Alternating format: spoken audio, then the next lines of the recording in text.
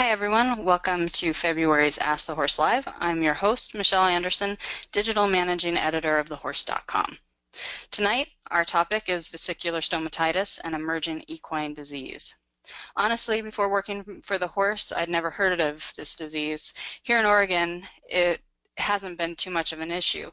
But if you've subscribed to our e-newsletters over the past year, you've definitely seen photos of horses with VS and the nasty wounds it creates on the horse's mouth, tongue, and nose. This past summer, it seemed like every week we had a new case or quarantine to report that was taking place in Colorado and the surrounding states. And it keeps feeling a little bit closer to home with each report. We're fortunate tonight to be joined by two leading experts on this disease.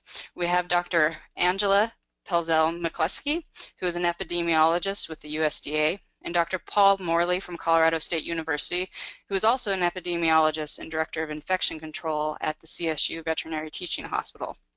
They're here to answer questions from those of you who live in affected states and those of us who might transport our horses through places with the disease. Welcome to both of you, doctors, and thanks for being here with us tonight.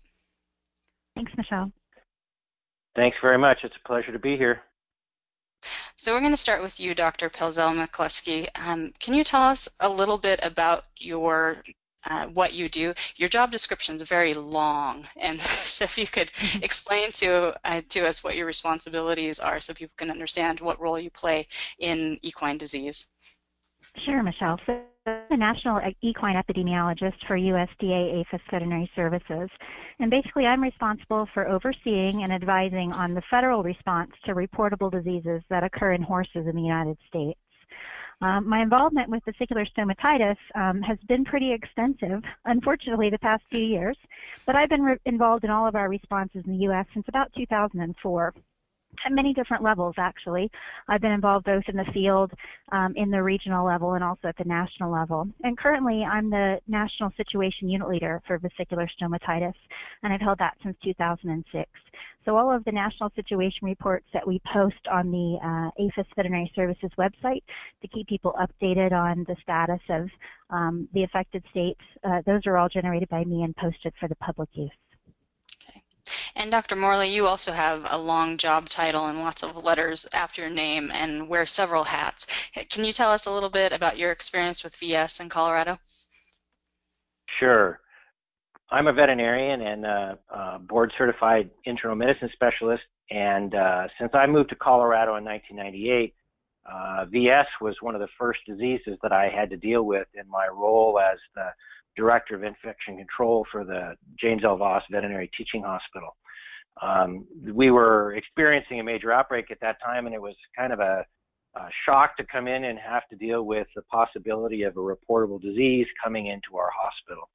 So I deal with this disease in trying to maintain prevention efforts in our hospital population, as well as advise veterinarians and horse owners about protecting their horses from this disease.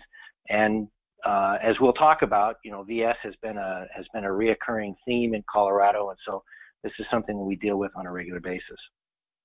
Okay. So everyone who's listening live will be asking questions that were submitted during registration over the next hour, but I also want to encourage you, whether or not you have experience or know about VS, to ask questions. Because I don't live in an area with this disease, I have a lot of questions, and so even basic questions we're up for taking tonight. So we're going to start with you, Dr. Pelzel-McCluskey. Can you explain to us what an emerging disease is? Because it sounds pretty ominous, and why certain diseases, such as VS, are tracked and required to be reported at the state and federal levels. Sure, Michelle, I'd be happy to. So a disease is basically considered to be emerging when it meets at least one of three general criteria. The first criteria is when a disease is identified somewhere in the world for the very first time. So an example of that would be like SARS or Ebola. Another criteria is when the disease evolves or changes in some way, either in the severity of the disease increasing or in the species of the animal that can become infected, or some other behavior behavioral change in the pathogen itself. And then the third criterion is a change in the disease historic geographic range or the incidence of the disease within a range. So any one of those criterion, if a disease is meeting one, that can be considered an emerging disease.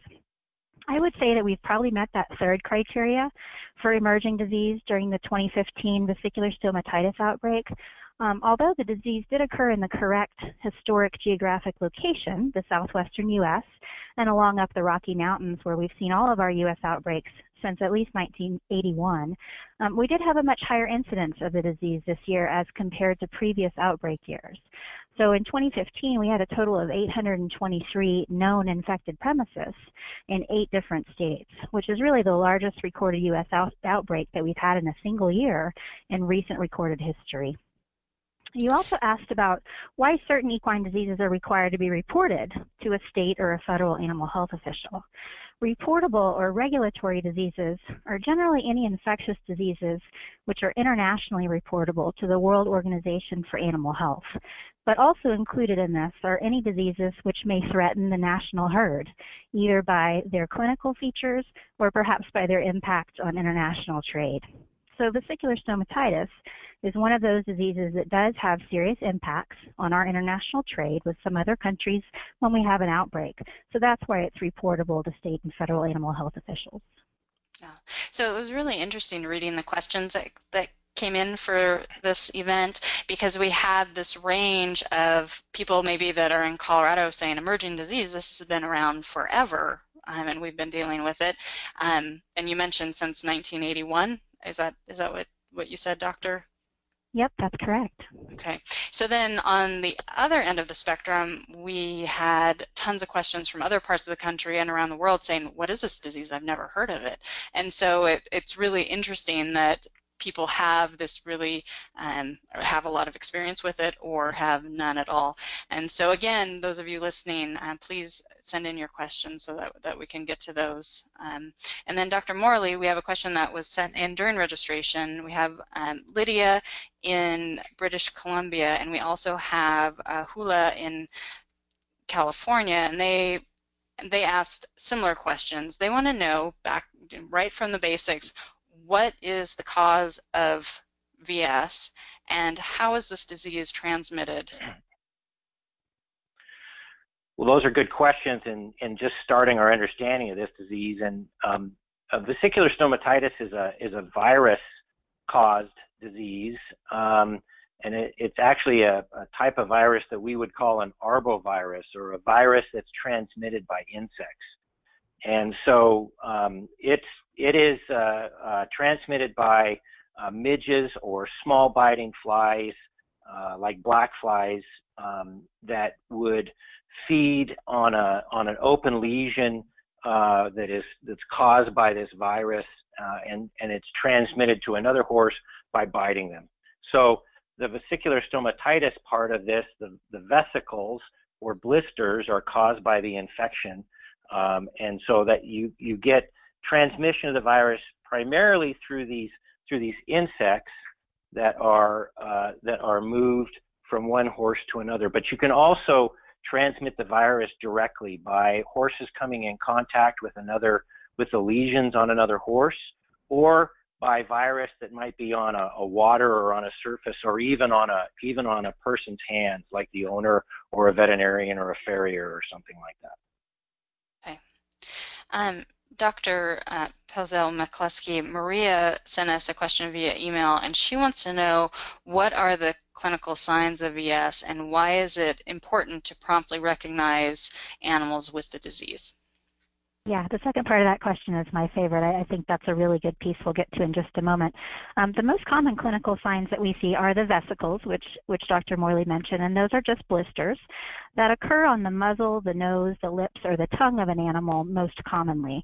And these vesicles or blisters eventually rupture, and they look like ulcers or crusty patches, and we refer to those as lesions. So you might hear us talk about vesicular stomatitis lesions.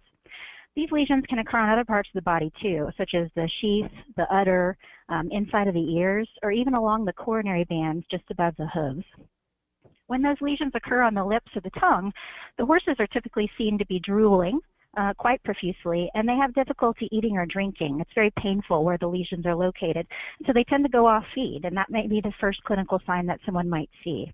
They may or may not have a fever. Both of those clinical presentations have been recorded. When the horses have lesions along the coronary band, just above the hooves, some of them become very lame. So you can have varying degrees of lameness depending on the severity of the lesions on the coronary bands. So the second part of the question, why do we want to promptly recognize these animals with disease? Well, the reason we want to do that is we want to identify and quarantine the animal with vesicular stomatitis lesions right away, because the virus that causes the disease is being shed from those lesions themselves. So just as Dr. Morley mentioned, the lesion animals can be a source of spread to other animals or continuing spread to the fly population that's still moving around. So we want to quickly isolate those lesioned horses until the point in time when they're no longer shedding virus from those lesions. So we had a question also from Amy in Colorado, and she wants to make sure that you mention that it can present in the horse's feet, which you did. She said that her horses contracted it last July, and she didn't know about the clinical signs in the feet. Is this something that people are aware of? Is that these lesions show up on the feet, and is it something where the horse could get the lesions on the feet and not get them on the mouth, or get them on the feet first? Yep, they can be in any one of those locations, all of them, or just one or two of them. And so each clinical presentation might be a little different in each individual horse, depending on where the infected flies are biting. We've even seen some really interesting presentations where cuts or scrapes or open wounds on other parts of the body can serve as a place where infected flies can feed and transmit virus to those open wounds on the haired surface of the animal. And that's pretty unusual, but we have isolated virus from those types of wounds. So really anywhere that the fly is biting, obviously the places where we don't have a lot of haired surfaces, like along the lips and muzzle, the sheath, coronary bands, udders, that's their favorite places to really transmit and for us to see the vesicles. But certainly if they have an open wound, we can get transmission into that open wound just by the fact of the fly biting there as well. Dr. Morley, we have a question for you from Margie in Wilmington, Delaware. And Margie wants to know about her horses and the sores that they've had that they have assumed were from foxtails or cheatgrass in the hay. She said she got new hay and the sores went away. Is it possible that this could be VS, or does VS get confused or mistaken for cheatgrass sores and vice versa? Well, that's a really good question, Margie. The people that have been on the front lines in investigating and trying to understand which horses are infected with VS described the fact that you never knew how many sores and bumps and owies that horses have in their mouth until you start looking in a whole bunch. And so horses actually pretty frequently have either traumatic lesions from a bump on when they're being trailered, or when they're messing around with another horse, or from a bit, and those can sometimes look like a healing lesion, particularly after they've sloughed. It has been described in a number of different circumstances where there's been feed that might contain a chemical, or it can contain rough material. Then when you switch the horses onto that feed, they end up with a lot of lesions in their mouth.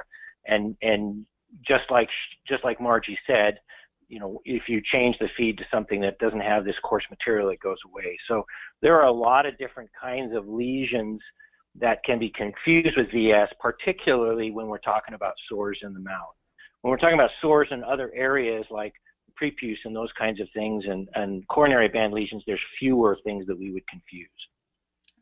So, Dr. Morley, do you find during the height of an outbreak that people are misidentifying sores and contacting the hospital and thinking their horses have VS when they don't? We have a lot of questions about that, and when we're in the middle of an outbreak, we have veterinarians examining horses before they're brought into our hospital, just like we would recommend that if you were going to a horse show or some other type of event, that you would have someone looking in their mouths before they were brought into the grounds. And so anytime you start looking in horses' mouths, you'll start finding these lesions. And if it's in the middle of a VS epidemic, you'll have questions about, is this VS or not? And Dr. Morley, we have a question from Lydia in Ontario, Canada, and she wants to know, how is VS treated? Well, because it's a viral disease, we don't have specific treatments like an antibiotic that we would give to treat the viral infection. So unfortunately, the virus, the infection with the virus has to run its course. Most of the treatment that we have to deal with in these horses goes to providing them good nursing care or good supportive care.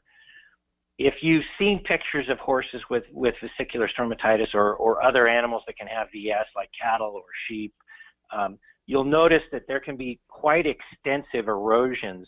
It'd be like having massive amounts of canker sores in your mouth, and it can be so bad that large sections of the outer layer of skin that lines the tongue can actually come off. And you can imagine how sore that would make a horse. The lesions around the coronary band or around the prepuce, those kinds of things can also be just as sore when that skin is eroded.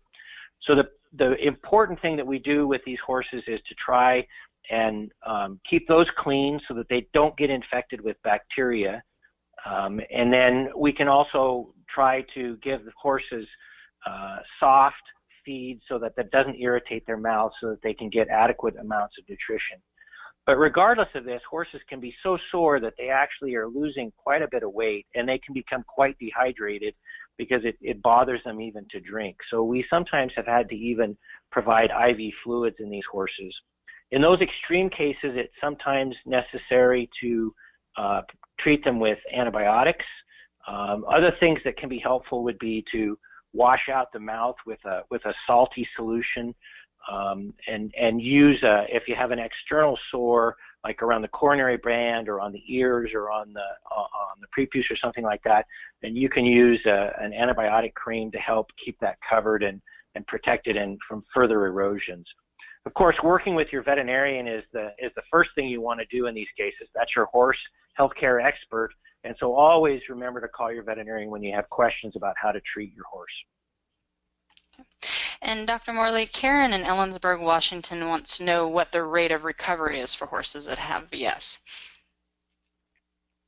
Well, fortunately, most animals that get vesicular stomatitis, they recover spontaneously without the need to go to some of the extreme treatments that we talked about. The time period that it takes for many of these horses to recover from simple lesions can be 2 to 3 weeks for the skin to grow back over those erosions that might be found in the mouth. Now, there are extensive lesions in some animals, like we mentioned, and it can take longer periods of time for those to heal. But essentially, all of the horses will recover. There are a few situations that we've heard of where, let's say it's a very old horse that maybe got diseased and they had bad teeth anyway and were not perhaps in the best flesh, and so they really didn't have any to lose, and it can create a situation where we have to euthanize for the welfare of the horse. But those are pretty rare occurrences. Dr. Palzo-McCluskey may have another opinion about, or may have additional information to give about that. Yeah, Paul, actually, some of the problems that we've had with horses healing in the past have had to do with older horses with metabolic disease, like Cushingoid-type horses, and already their ability to heal any wound or lesion is already compromised in those conditions with the metabolic disease. So those horses do really struggle, especially with the sloughing tongue lesions that are really extensive. They may take months to heal and require a lot longer supportive care and a little more attention from the owners and their veterinarians to get them through that. And that's been the main type of horse that has really struggled with recovery. I think the older and then sometimes metabolic disease or the immune deficient type horse. So once a horse has had this disease, can they get it again? Oh yes, unfortunately that's one of our problems, is that, you know, if they do have any sort of protection from natural exposure, we found it's pretty short-lived, and in subsequent outbreaks they may contract the infection yet again, unfortunately. Dr. Morley, we have a question from Joy in Sheridan, Oregon, and she says she runs a horse rescue, and she wonders, what is the incubation period on VS? It's a little bit variable, but most of the studies that have looked at this would say that the incubation period is between 2 and 8 days. And as Angela mentioned before, the earliest signs would be a fever if you were but you may miss that if you're not regularly monitoring the temperatures, in which case then you'll see the symptoms of having these blisters in the mouth, and that's the salivation and those kinds of things. That's probably the earliest thing that people noticed. We have a question for Dr. Morley from Diane in New Jersey, and she said that she was told that her cat has stomatitis. Is it the same condition, or is it different in horses? No, this is a different condition in cats. The word stomatitis comes from two Greek words, stoma meaning mouth and itis, which means inflammation. And so quite literally all it means is inflammation of the mouth. And you can think of a lot of different things that can cause inflammation. And so you can hear this term applied in a lot of different circumstances. And just because a cat had stomatitis, it doesn't mean it was infected with the vesicular stomatitis virus. And in fact, it's not documented that it will infect cats. So, Dr. Morley, what species can get vesicular stomatitis, and is it a different disease in each animal, and is it something that humans can get as well? We would call it the same disease regardless of what species it is, and we would have to differentiate it based upon understanding what the infectious cause was. But it can infect horses and cattle and sheep are probably the most common species, but it also can infect pigs, and sometimes we can get it into llamas or alpacas as well. It has been documented to occur in humans very rarely. So if you were, and the circumstances of that would be if you were handling an animal that had these blisters in its mouth and it was shedding virus, and you happened to get it on your hands and you might have a cut on your hands, then you could possibly be infected, but that's pretty rare, and it's self-limiting and not reported to be a major problem. The fact that it gets into these different species is one of the reasons why vesicular stomatitis is such an important disease worldwide from a regulatory condition, because these diseases, which are the symptoms are these blisters around the mouth and around the feet, can be very, very important, more important than VS. So foot and mouth disease, which you may have heard of, or swine vesicular disease, are a couple of those diseases which have far greater importance to livestock production and trade of livestock worldwide. Because you can't tell these diseases apart based simply on their clinical signs, then vesicular stomatitis for a long time was listed in the same category as these very, very dangerous diseases like foot and mouth disease. So, Dr. Pelzel-McCluskey, that makes me wonder about the economic impact of VS. Do we have numbers? Do we know how much it's impacting the states and movement of livestock and horses? You know, Michelle, that's really been difficult for us to capture, but I can certainly describe what the economic impacts themselves have been, even though we can't really put a complete number or a monetary amount on them. Most of the impacts have had to do with the difficulty in moving horses or other livestock. And there's a couple of different ways that happens. The international movement is definitely affected right away, and for the entirety of the outbreak, however long it goes on in whatever states it occurs in. And our main international impact has been our trade with Canada and horses and other livestock moving back and forth to Canada. So that impact is usually pretty large. We aren't able to get U.S. horses from affected states to Canada while those states are being affected. And it's also really difficult for some of the Canadian horses to come down to some of our shows and events and then be able to get back home when they've been near an outbreak zone or even just in an affected state. So that's been some really serious impacts in the international movement. Also, we have other countries besides Canada who put requirements on any U.S. livestock coming from any state, affected or not, for testing for vesicular stomatitis, because other countries are very concerned about not getting titered animals. Really, a titered animal, an animal that has antibody evidence that it's been exposed, is not a dangerous animal at all. It can't, it doesn't have the disease currently, and it can't transmit the virus. But that's something that other countries have been slow to accept. So we do struggle with horses or cattle or other species having to be tested to go out of the country when we're in an outbreak year. The interstate movement is also very difficult because each state changes its state movement requirements or entry requirements when we have a vesicular stomatitis outbreak.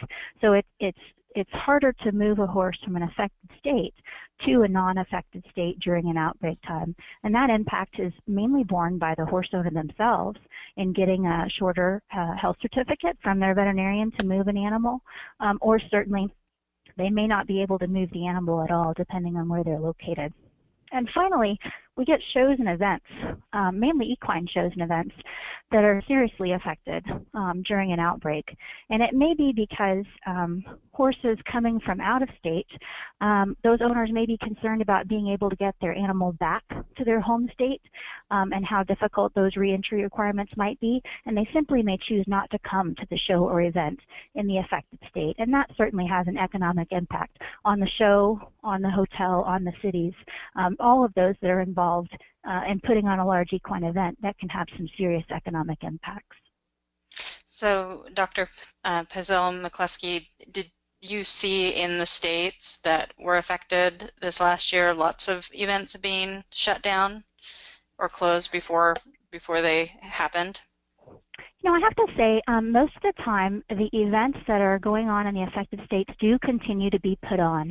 And local horses and even horses from nearby states that are also affected states, they are able to get those animals in and out of that show. And typically, those event managers just have to be extra diligent and perhaps provide some extra biosecurity, some containment plans, and also maybe be checking horses at the gate to make sure we don't have lesioned horses that got missed on their shorter health certificate by their veterinarian and are showing up at the gate with lesions, which could cause a problem at the show or a quarantine at the show. But other than that, I haven't really heard of entire events being canceled. It's just a little bit more difficult to get all of the entries that you normally would and get them home in a timely fashion. Dr. Pazel-McCluskey, we have a question from our live audience for you. Linda is in Delta County, Colorado, and she is wondering if veterinarians know why some counties were hit so hard or so much harder than other counties. Do you have any thoughts on that? Yeah, so we've been watching this disease for over 50 years and trying to figure out exactly that question. You know, in Colorado, we do have some things where the way that we have set up our irrigation canals and the way we move water in the state and the way the water naturally moves tends to predispose us to having outbreaks in certain locations. These black flies typically will lay their eggs in moving water. So creeks and streams and irrigation canals are really prime territory for black flies laying their eggs and for infected flies to hatch back out. And typically we see infection move downstream. So if you have one infected premises that's upstream, you can watch as that premises becomes infected and you get lesioned animals. Pretty soon you'll start to see lesioned animals popping up on premises further downstream as the flies move with the water. So we have issues in specific states and certainly in specific regions along the Front Range and also on the western slope of Colorado, where the way that water moves or the way that we move water has really impacted the areas where we do get those outbreaks and where we see them, you know, within 10-year cycles or 8-year cycles. They tend to occur in those similar places. And we have another question from our live audience, and this one's for you, Dr. Morley. Moy is listening and would like to know if VS is a threat in the wintertime when there are no flies. Well, the virus is, we don't actually know where it overwinters or it survives. That's a big question that we have about, how this comes back from year to year. But the major reason that we get new cases is by these infected black flies that Angela was describing. So, as you know, flying insects, they die off in the winter, and so we don't believe that there's any transmission that happens during the winter into animals like horses or cattle. Now, this year was a bit of an exception in the stance that we had disease cases that came up pretty late in the year, and Angela can give you more specific details about that. But in other years, it really has died off. The occurrence of new cases has died off as soon as we get a hard frost or especially when we get snow on the ground.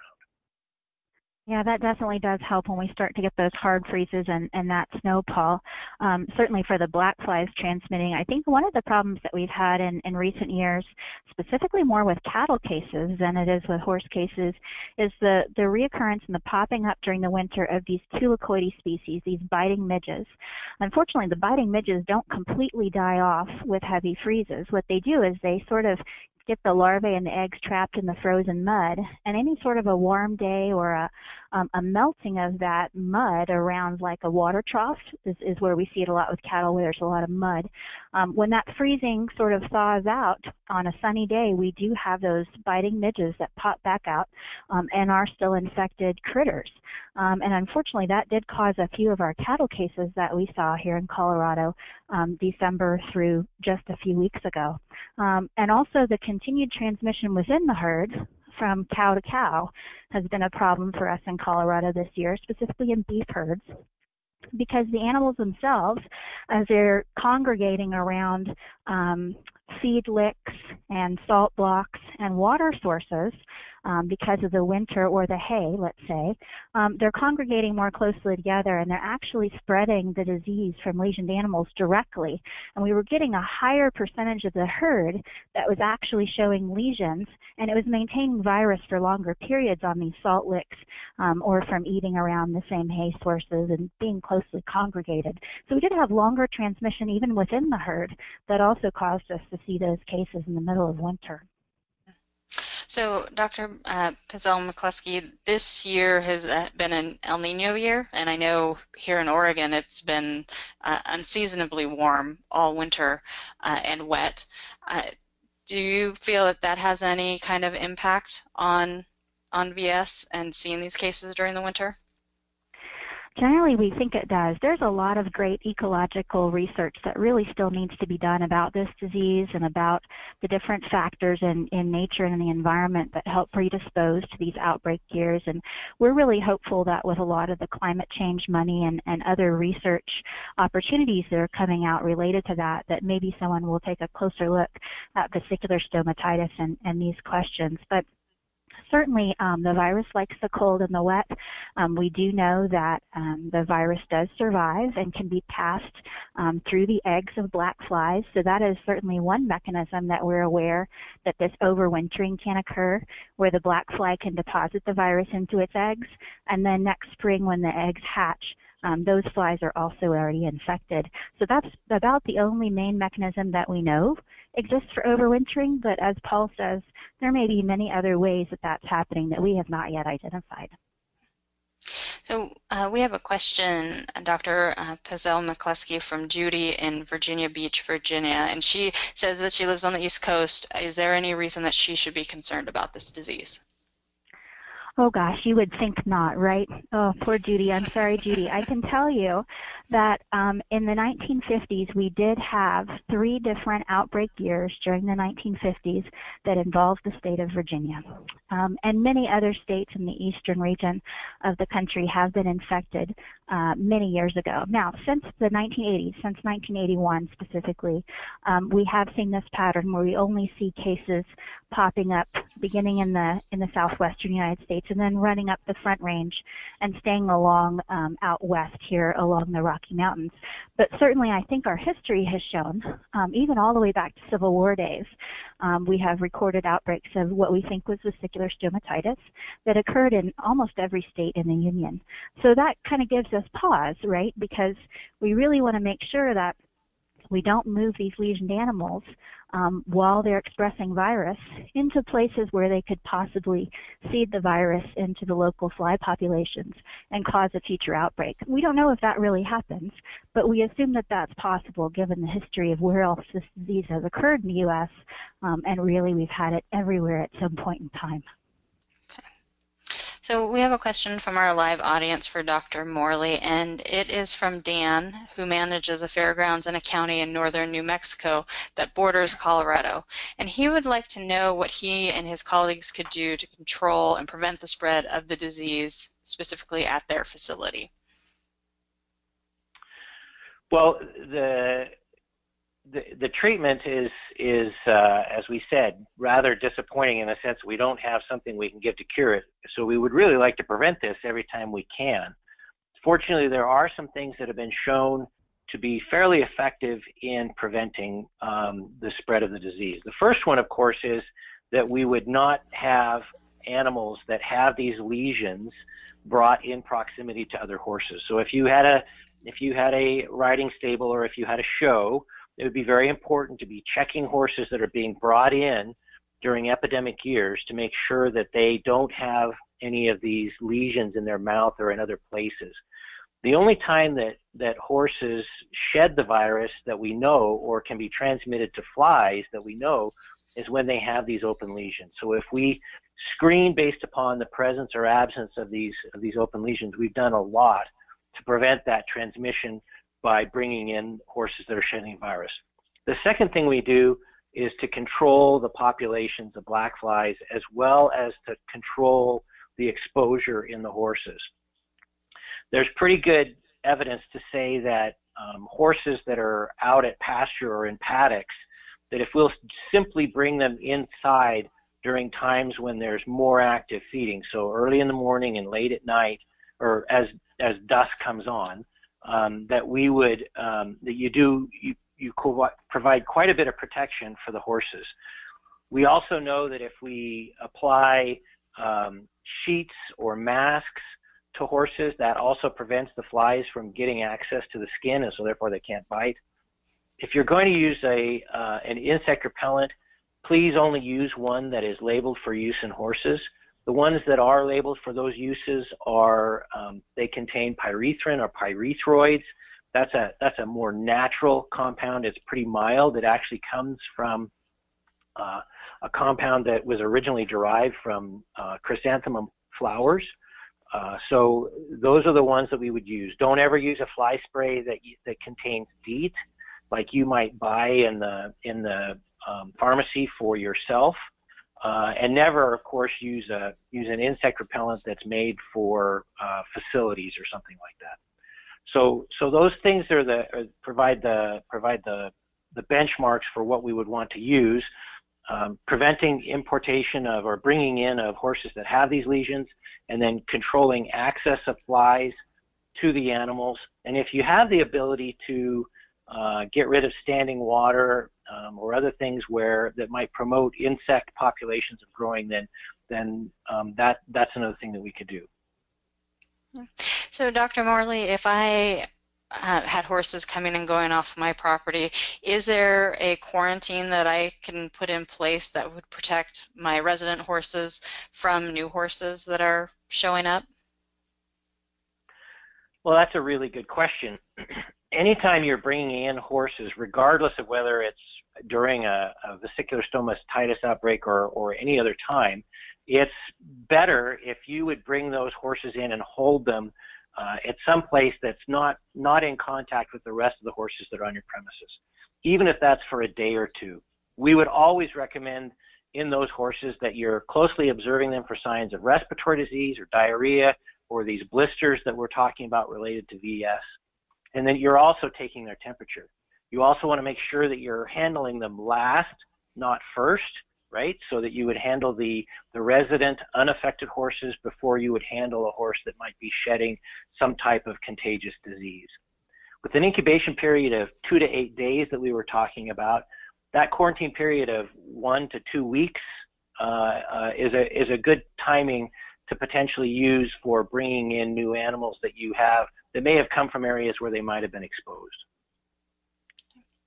And Dr. Morley, we have a question from Karen in Grand Junction, Colorado, and she wants to know what is the best way to avoid a horse contracting this when you're taking the horse to shows and events. Is there anything that you as a horse owner can do to help disinfect the stall or prevent exposure?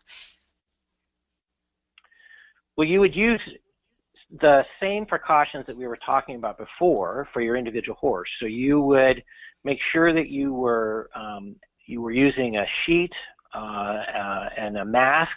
The masks that you see nowadays that have the earpieces in them, those are especially good with the concerns about the black flies biting on the ears and causing these lesions that Angela described earlier. Also, the use of these pyrethroid insect repellents that are specifically labeled for use on animals, those are very good.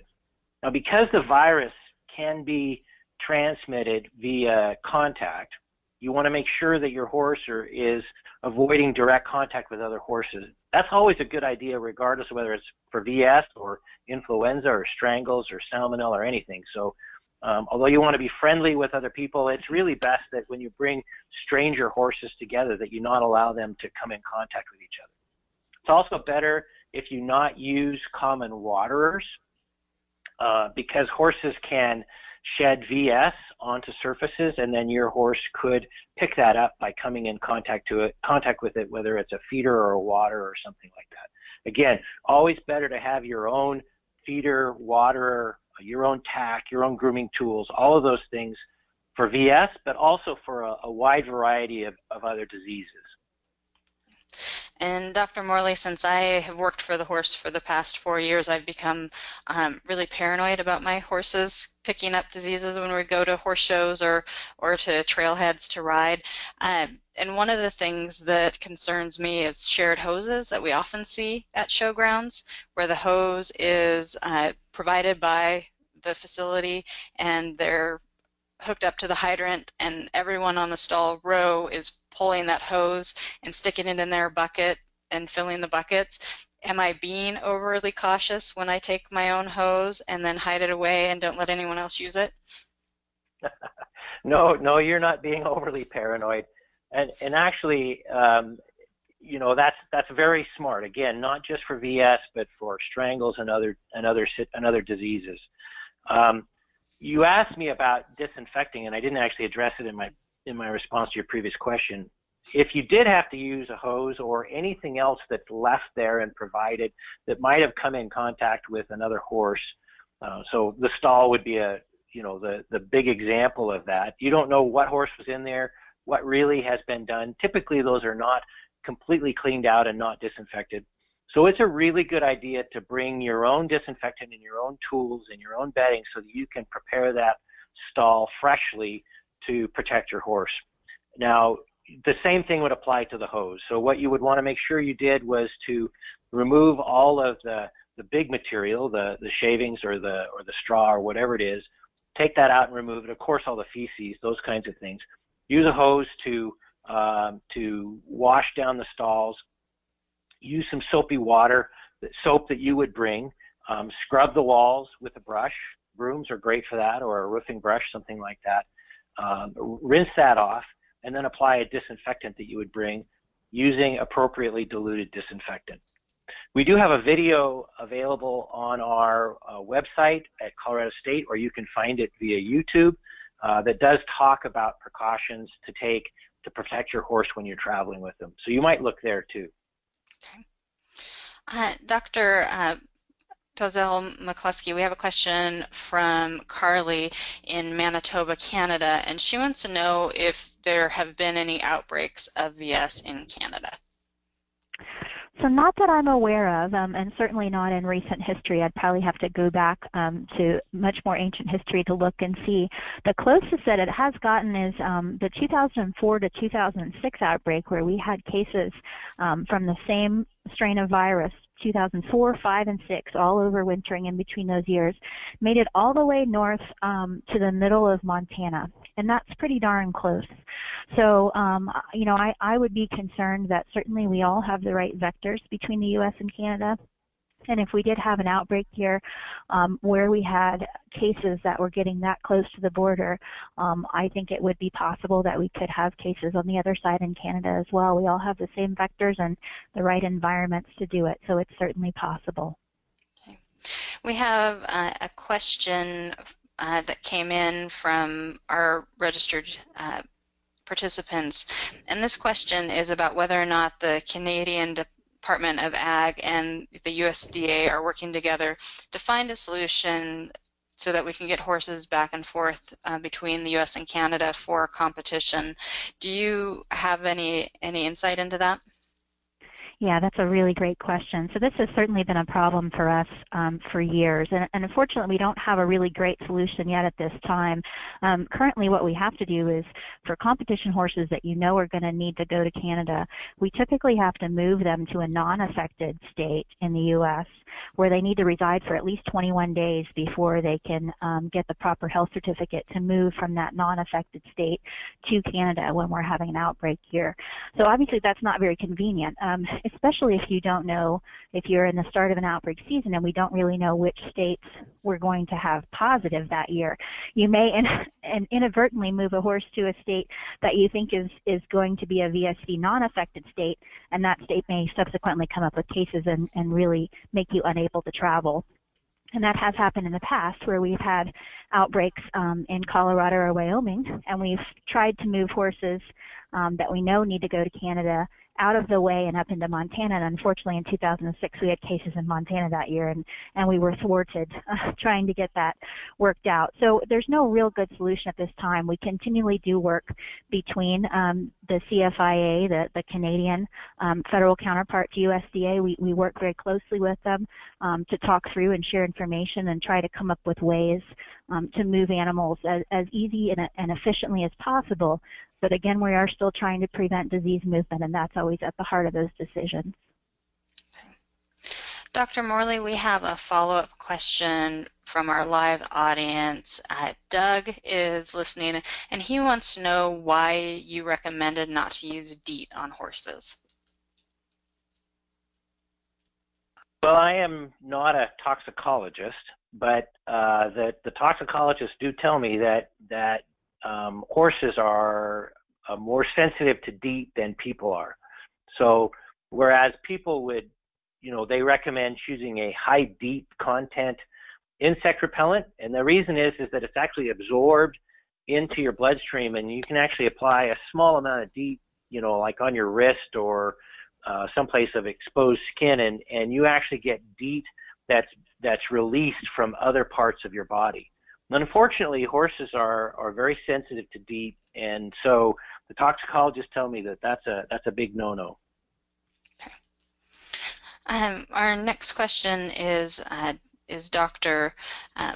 Pizzell, or is for Dr. Pizzell McCluskey, and we have Fonda in Fort Davis, Texas, and she wants to know what the quarantine requirements are after a horse has been diagnosed with VS. Yep, and this is a great question because it has changed. The quarantine requirements have changed from last year to this year, and we have a new protocol that's set up that I think is working a lot better for everyone. So currently what happens is when we find a confirmed positive case, we quarantine the entire premises. So all animals, all susceptible species present on that premises are placed under quarantine. So it's not an individual animal quarantine, it's the whole premises. And that quarantine stays in place until 14 days from the onset of lesions in the last affected animal on the premises.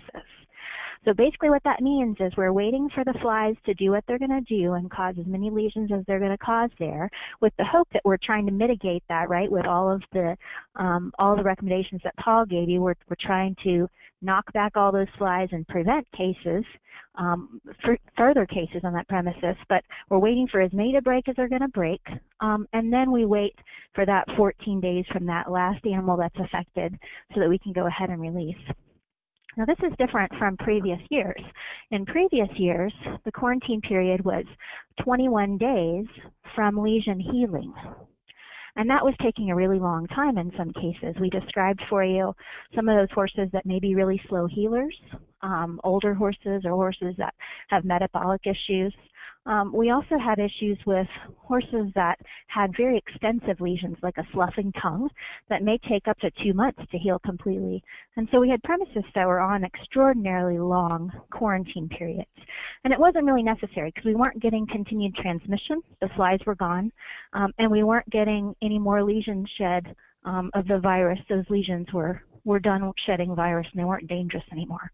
So we did make those changes, and we were allowed to do this because just last year, January of 2015, the World Organization for Animal Health removed vesicular stomatitis from their immediately reportable disease list.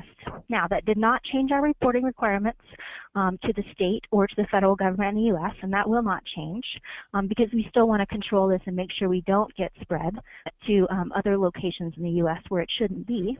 But it did allow us a little more flexibility to change what we were doing based more on science. And certainly what we found out is that it's really difficult to isolate virus from those lesioned animals any further than about 4 or 5 days post-lesion rupture. We simply can't get live virus out of those lesions anymore. So within a very short period of time, even before the lesions are completely healed, the virus is gone from those lesions and the horse is pretty much safe.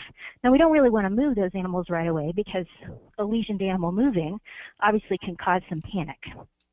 But for all intents and purposes, this shorter quarantine period has been based more on science and really has helped the horse owners and the premises owners to very correctly get off their quarantine in a manageable time period. Dr. Morley, we have a question for you from Jennifer in Old Town, Idaho, and she says that she has pretty much a closed herd. Does she need to be concerned about VS, and what can she do to protect her horses? Unfortunately, Jennifer does have to worry about VS, even though she has a closed herd and a closed premises. While she may not have to worry about someone bringing in VS because of an animal that has lesions, you can't stop the black flies from flying across fence lines, and that's where typically we get this spread that's along the creeks that Angela was talking about. Use the same precautions that we were talking about before when you're trying to protect these horses. So you would want to put them indoors or even in a loafing shed, 3-sided loafing shed in the time of high insect activity. Put a sheet on them, put a mask on them, and then also use the pyrethrin insect repellents on these horses. And we have a question for Dr. Pizzell McCluskey, and it's from Betty in Craig, Colorado. And she wants to know if there's a vaccine in the works for VS. This is a great question from Betty, and honestly, you know, it's one that I hope in the future, you know, we might have better science to help us with this. But remember when we talked about earlier that even horses that are naturally infected or exposed during an outbreak don't seem to have very long-lasting immunity. And so in subsequent outbreak years, we do have some of those same animals that break again. They are just simply not protected even from a natural exposure. We do have an experimental vaccine that was developed many years ago to a much older strain of the virus than we see now. And right now we're really hoping to try it out in some cattle premises. And I hope that 2016, if we do get cases in 2016, we're hopeful in Colorado that we'd like to move forward with trying some vaccine trials in cattle. It's certainly not ready for horses yet, simply because we don't know if it will protect a horse at all. We know that the experimental vaccine that we have does produce very high antibody titers, but naturally infected horses and cattle produce very high antibody titers as well. And so we really don't know if it can convey protection. But I think as we move forward and as the science improves, and certainly as we get to do some clinical trials in the face of an outbreak, it'll be great for us to see whether or not what we have is really efficacious or whether we need to try some different direction. Dr. Morley, we have a question from our live audience. Kelly wants to know if wildlife is impacted by outbreaks, such as deer, elk, or other kinds of animals. Do we know? That's a good question, but the host range for the VS virus, to my knowledge and to what I've been able to read from experts on this virus, does not include wild species. So it really is more a disease of our livestock species: the horses, the cattle, sheep, goats, camelids, and pigs. And Dr. Morley, we have a follow-up question from our live audience. Linda wants to know how long the infective VS virus can remain on a surface and then infect a horse that's exposed to it. Do we know? That's a really good question. The virus, when we talk about viruses that are transmitted between animals through contact or people, there's two kinds of viruses that we think about. They have non-enveloped and enveloped viruses, and without getting real technical, it just means a thin outer fatty layer surrounding the virus. VS is an envelope virus, like influenza, like herpes virus, and so it is much easier to kill by the environmental conditions, by soaps, by disinfectants than non-envelope virus. So a non-envelope virus would be like rotavirus, which causes diarrhea and foals, and so rotavirus is very hard to kill, versus the envelope viruses like VS and flu and herpes, which are much easier to kill with our disinfectants. The work would suggest that virus might remain viable for a day or a bit longer, but that would be really dependent upon drying and how much sunlight or UV radiation that is on the area where that virus is deposited. In covered, protected, cool areas that are more moist, it certainly could last a day or even potentially 2 days. Okay. Dr.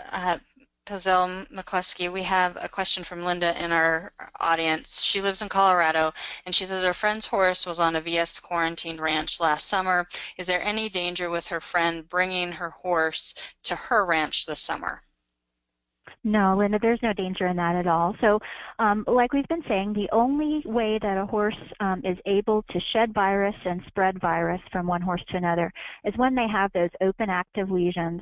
And even when those lesions are mostly healed or partially healed, the virus within 4 to 5 days post-lesion rupture, those viruses are gone, and we're not able to isolate live virus from those horses anymore. So certainly a horse that was exposed last summer coming to your place this summer is of no danger at all. The horse is going to have antibodies. It's going to have serologic evidence that it was exposed or that it got the disease, but it does not still have virus in it. We have no viremic stage, meaning we don't have a stage in which the virus circulates in the blood of horses or cattle, and so it's not a long-term maintained virus. It's just there for the time that those lesions immediately post-rupture and for 4 or 5 days thereafter, and then beyond that, the horse is no longer a danger to anyone.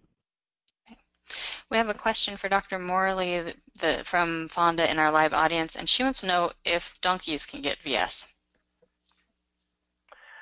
That's a good question. I believe they can. I believe other equid species as well can get VS, like zebras and that, but I'm going to phone a friend. So I'm going to ask Angela for help. Yeah, we have had, Paul, we've had cases in donkeys and mules. In fact, probably the most severe coronary band lesions that I've ever seen on an equid took place in 2015, just this recent outbreak in a mule in Wyoming. And those were just really, really severe coronary band lesions. And I'm told that I was really interested to see how that mule would heal and whether or not there would be any hoof defects from the severity of those lesions. And I'm told and was shown pictures that the mule is 100% sound, and there were no untoward effects from that healing process, and his hooves are fine. But yep, donkeys, mules, pretty much all equids. Okay. We have a question Even for you. Veterinarians have to call veterinarians sometimes. I'm just thinking about trying to treat a mule. I don't know that they're the best patients. We have a question from Michelle in Montrose, Colorado, and she wants to know, Dr. Pezel McCluskey, if we have any projections for the 2016 season. Do we expect to see as many cases this year? So I do expect to see cases. I'm not sure that we can figure out what the size of the outbreak will be for 2016. If we look back historically, like I mentioned, the 2004, 5, 6 period of years where we had the same virus overwintering, typically what happens is you'll see an outbreak year, and then the next outbreak year will be much larger. And in history, we've had the following outbreak years get smaller and smaller, and I'm very hopeful that maybe we'll see the same pattern. So certainly with 823 infected premises in 2015, that's a very, very large number of infected premises. We had a lot of virus out there in the environment and in the fly population, so I fully expect that we will have cases in 2016. But I think it will probably be fewer. I certainly hope it will be fewer. And in our estimation, we typically see the rebreaks on the edges of where the outbreak from 2015 last left off. So certainly if you were in a hot zone in 2015, you might see a couple of cases in 2016, but we're hopeful, and history has shown us that it tends to move on outward from those hot zones in 2015 and maybe be on the edges of the outbreak zones, potentially in new states in 2016. So that's certainly something we need to be aware of. Okay. And that little bell we heard was us running out of time. So I want to thank both of our experts for joining us tonight. We had a great conversation. I learned a lot, which is one of the best parts of my job, is getting to learn new stuff about horses and how to take care of them. Dr. Pezel McCluskey and Dr. Morley, thank you so much for being here. Thanks so much, Michelle. Thanks so much for having us. Yeah.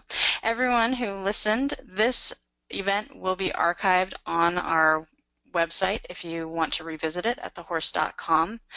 Also, keep an eye out on our equine health newsletter that goes out every Tuesday, and our welfare newsletter as well for updates on VS, and if we have an outbreak this year, we will be covering that on thehorse.com. I want to thank everyone who joined us live and everyone who sent in questions for us, both during registration and during the live event. Until next time, I'm Michelle Anderson for The Horse and thehorse.com. From all of us here at The Horse, have a great night.